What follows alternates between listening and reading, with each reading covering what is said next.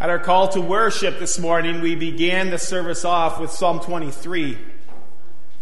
And we've been walking with Jesus through Psalm 23 during this season of Lent.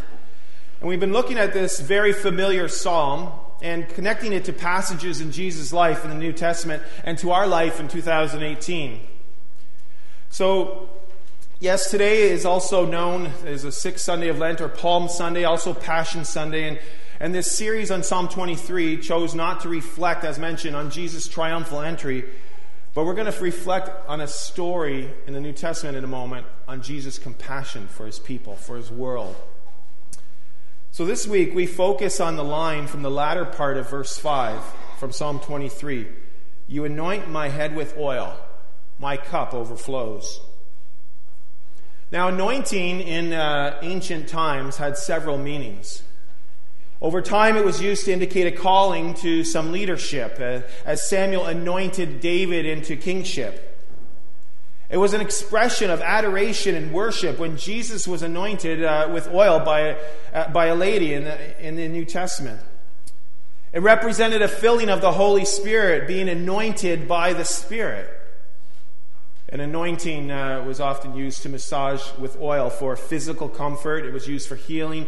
It's mentioned in the book of James, where James states that you anoint the head with oil for those who need to be healed.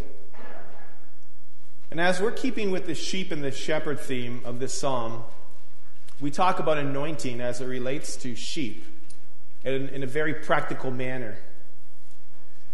Last week we talked about the phrase, preparing a table before me, and the word table could be translated as something spread out. And so the shepherd would find this tableland, a spread out piece of land for his sheep, for them to rest, to graze, and for the shepherd to take care of his sheep and to take care of any injured sheep.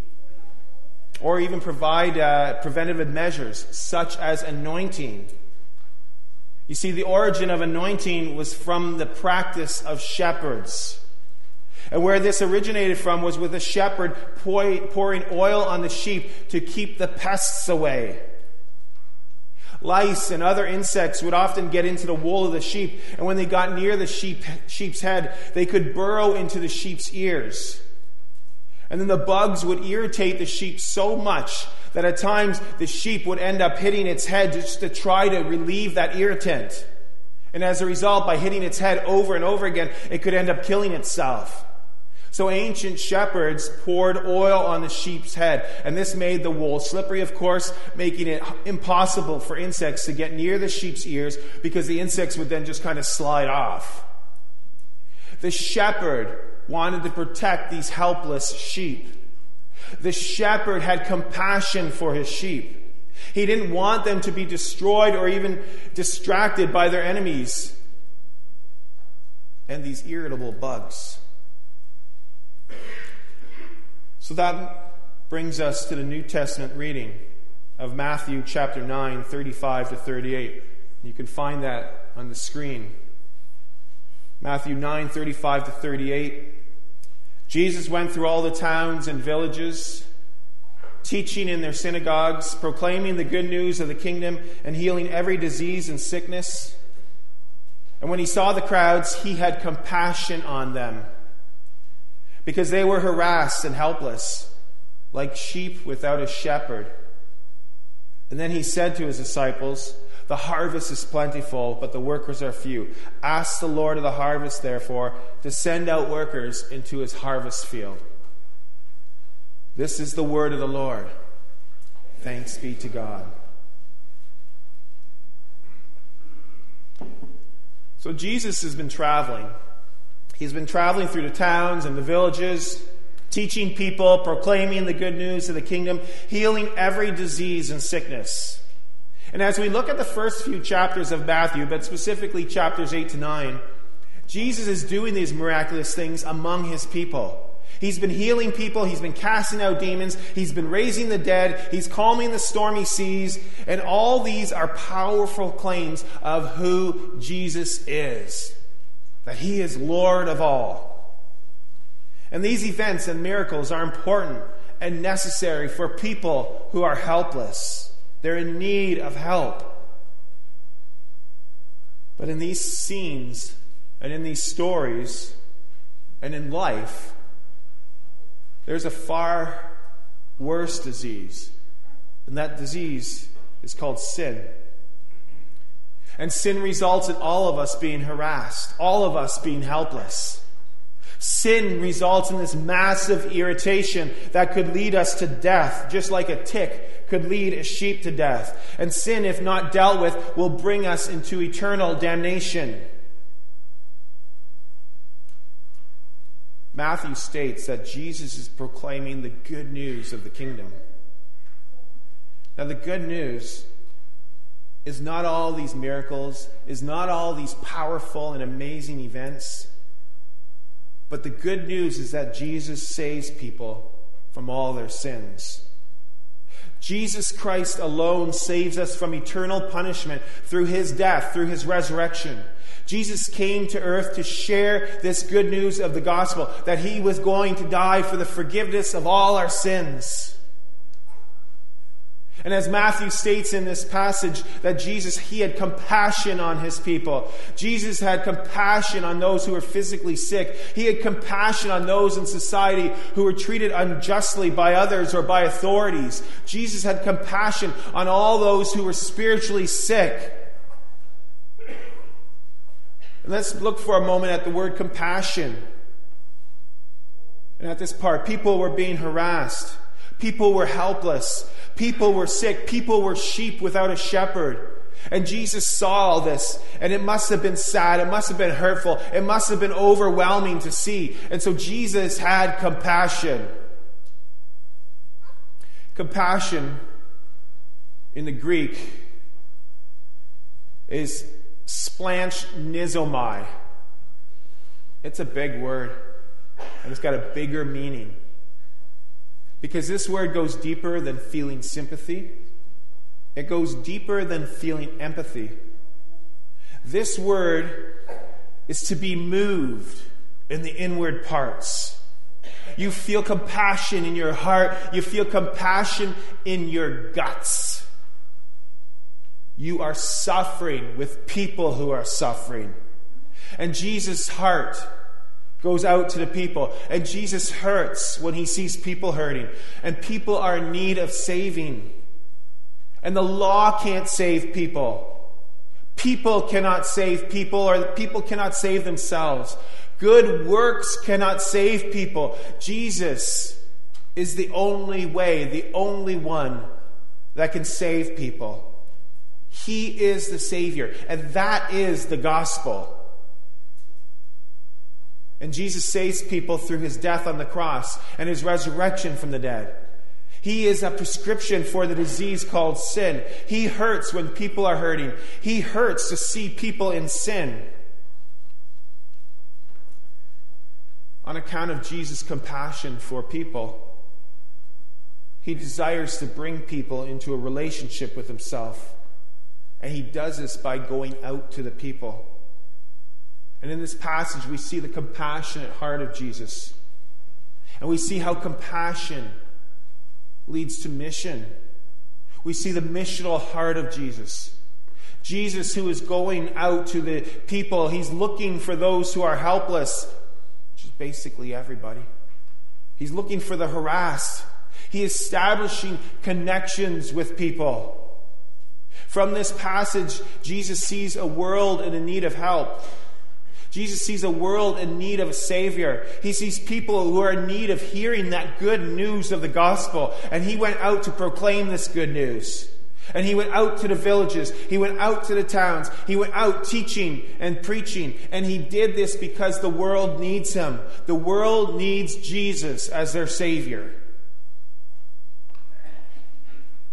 And he didn't go out on account of Jesus' disgust for people who are sinners. Mission's not on account of Jesus' disgust for people. Mission is on account of his compassion for people who are sinners. Mission is on account of Jesus' compassion to seek and to save the lost. Luke 19, verse 10. Reverend Dwight Moody, 19th century preacher, he was in London preaching the gospel, London, England. And while he was there, several British clergymen visited him. And they said to him, "You do a good job winning people to Christ. What's your secret?" As if there's a secret, right? And while in the motel room, Moody invited the men to look out of the window and overlooking the park. And he asked each one of them, "Well, what do you see?" One of them said, "Well, I see two old men on a bench just talking with one another." Another one said, "I see several people on their way to work." Still another one said, "Well, I see a man shining somebody's shoes." And then Moody looked out the window with tears rolling down his cheeks. And one of the ministers asked him, "Well, what do you see?" And Moody said, "I see thousands of people who one day will be lost forever if they do not find the Savior." Compassion. We have to reframe what we see and how we look at people. Compassion. Compassion leads to mission. God's compassion in Psalm 23 led to the promise of a Savior. God is a sending God. He sent His one and only Son. And Jesus' compassion leads to mission. He went out to proclaim and to live out the gospel message in a sinful world. And that world has not changed. The world is not a different place than the first century Palestine when Jesus looked out to the people, or 19th century Christian revival period when Moody looked out the window. The world today is still in desperate need of a Savior. There are people being harassed. There are people who are helpless. And people need the compassion of a Savior. Without Jesus, people might be surrounded by other people. But really, people are alone in the world. And they're going to continue to look for comfort. They'll continue to look to belong. But too often they'll be looking in the wrong places. And people are screaming for help. People are screaming to be saved. And deep down, everybody in the world knows that they need to be saved. But the problem is that too many people are looking in the wrong places for their Savior, whether it be sports or television idols or pornography or drugs or alcohol or one-time relationships or looking at ourselves to be saved. We're all looking for a Savior. And all the while, the Savior is seeking us out.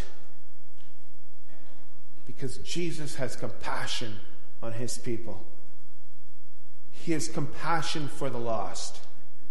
And He encourages us to have compassion for people. Mission starts with compassion for hurting people. Mission starts with compassion for people to be saved.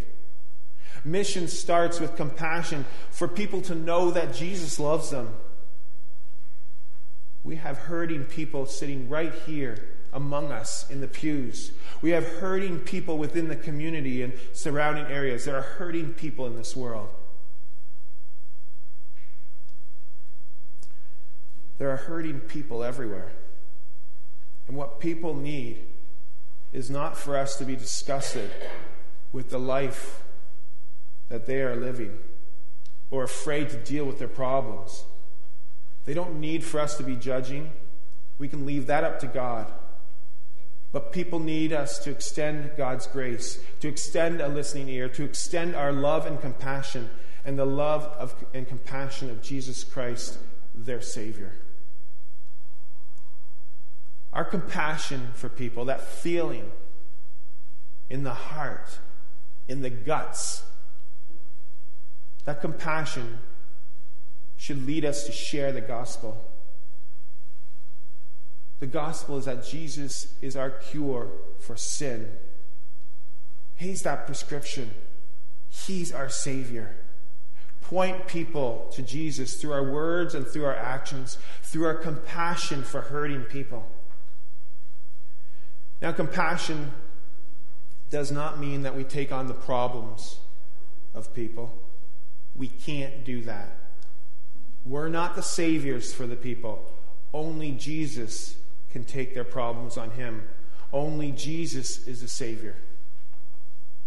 We're not called to have the Savior complex.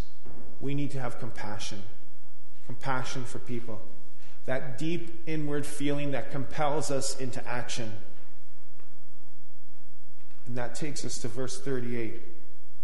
Because having the compassion of Jesus will result in asking God to send out workers.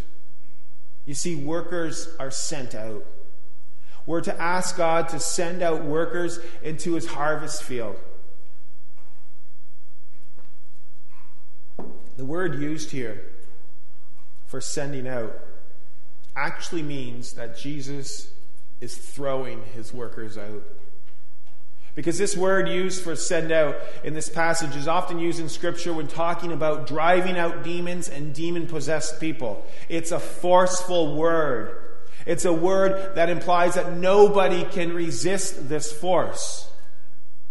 You see, this passage, it doesn't ask the Lord to find and recruit workers.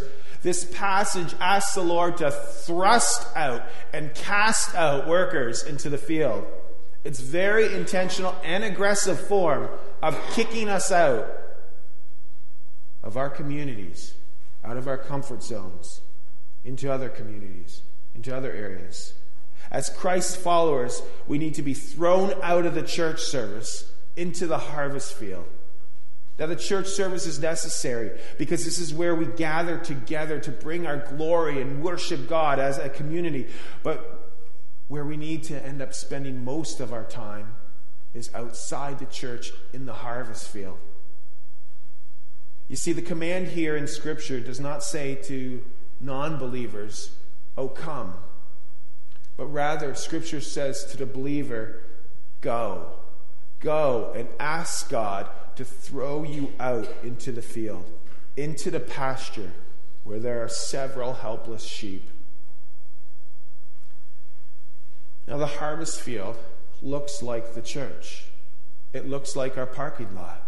It looks like the sidewalks in our community and wherever community you come from. The harvest field looks like our office. It looks like our classrooms. It looks like our familiar grocery store. It looks like our dentist office. The harvest field is all around us. Go, and go with compassion. One more comment about this verse. Jesus tells us to ask the Lord of the harvest, therefore, to send out workers into his harvest field. And the word ask is not just about, "Oh, Jesus, we request that you can send us out." No, it implies that we're to beg with urgency. Ask means that we're to pray earnestly to the Lord of the harvest. I can't emphasize enough how prayer and outreach are so connected to one another.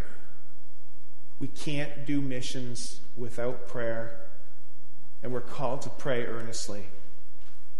But I also want to add this word of caution, because when we pray for this, you got to be careful. The disciples were told to pray for this, and then they were immediately sent out into the harvest field. And you can read this in Matthew 10. And it's an overwhelming task.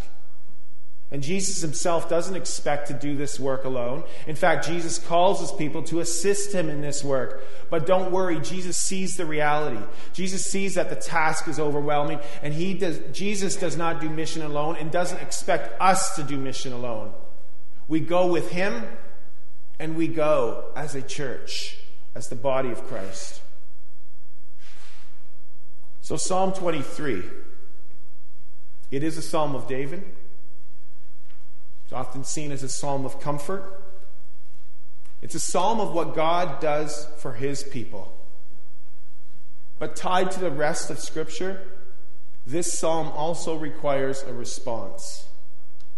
And through the Spirit's power, we can take on the compassionate character of Jesus Christ and become a compassionate church body, going out to people who are harassed and who are helpless. So let's have that deep compassion, that compassion from the guts. Let's have compassion for all people and use that compassion to pray earnestly to the Lord of the harvest to cast us out, to throw us out into his harvest field. Amen. Let's pray. Father God, great shepherd of the sheep, compassionate and gracious God, we bless your name and we praise you for anointing us with your care, for having compassion on your people, for making the journey of obedience, bringing your gospel message to people, which ultimately led you into Jerusalem and ultimately to the cross. We thank you for your punishment that brought us peace and forgiveness. We thank you for your compassion to each of us. And may we too take on that compassion for your people, not taking on their problems, but seeing a hurting and helpless world in which we are part of. Work at us through your Spirit, and may our compassion compel us to be thrown out into your harvest field and into your pasture. Equip us and empower us for your will through your Holy Spirit. And it's only in Jesus' name, our one and only Lord and Savior. Amen.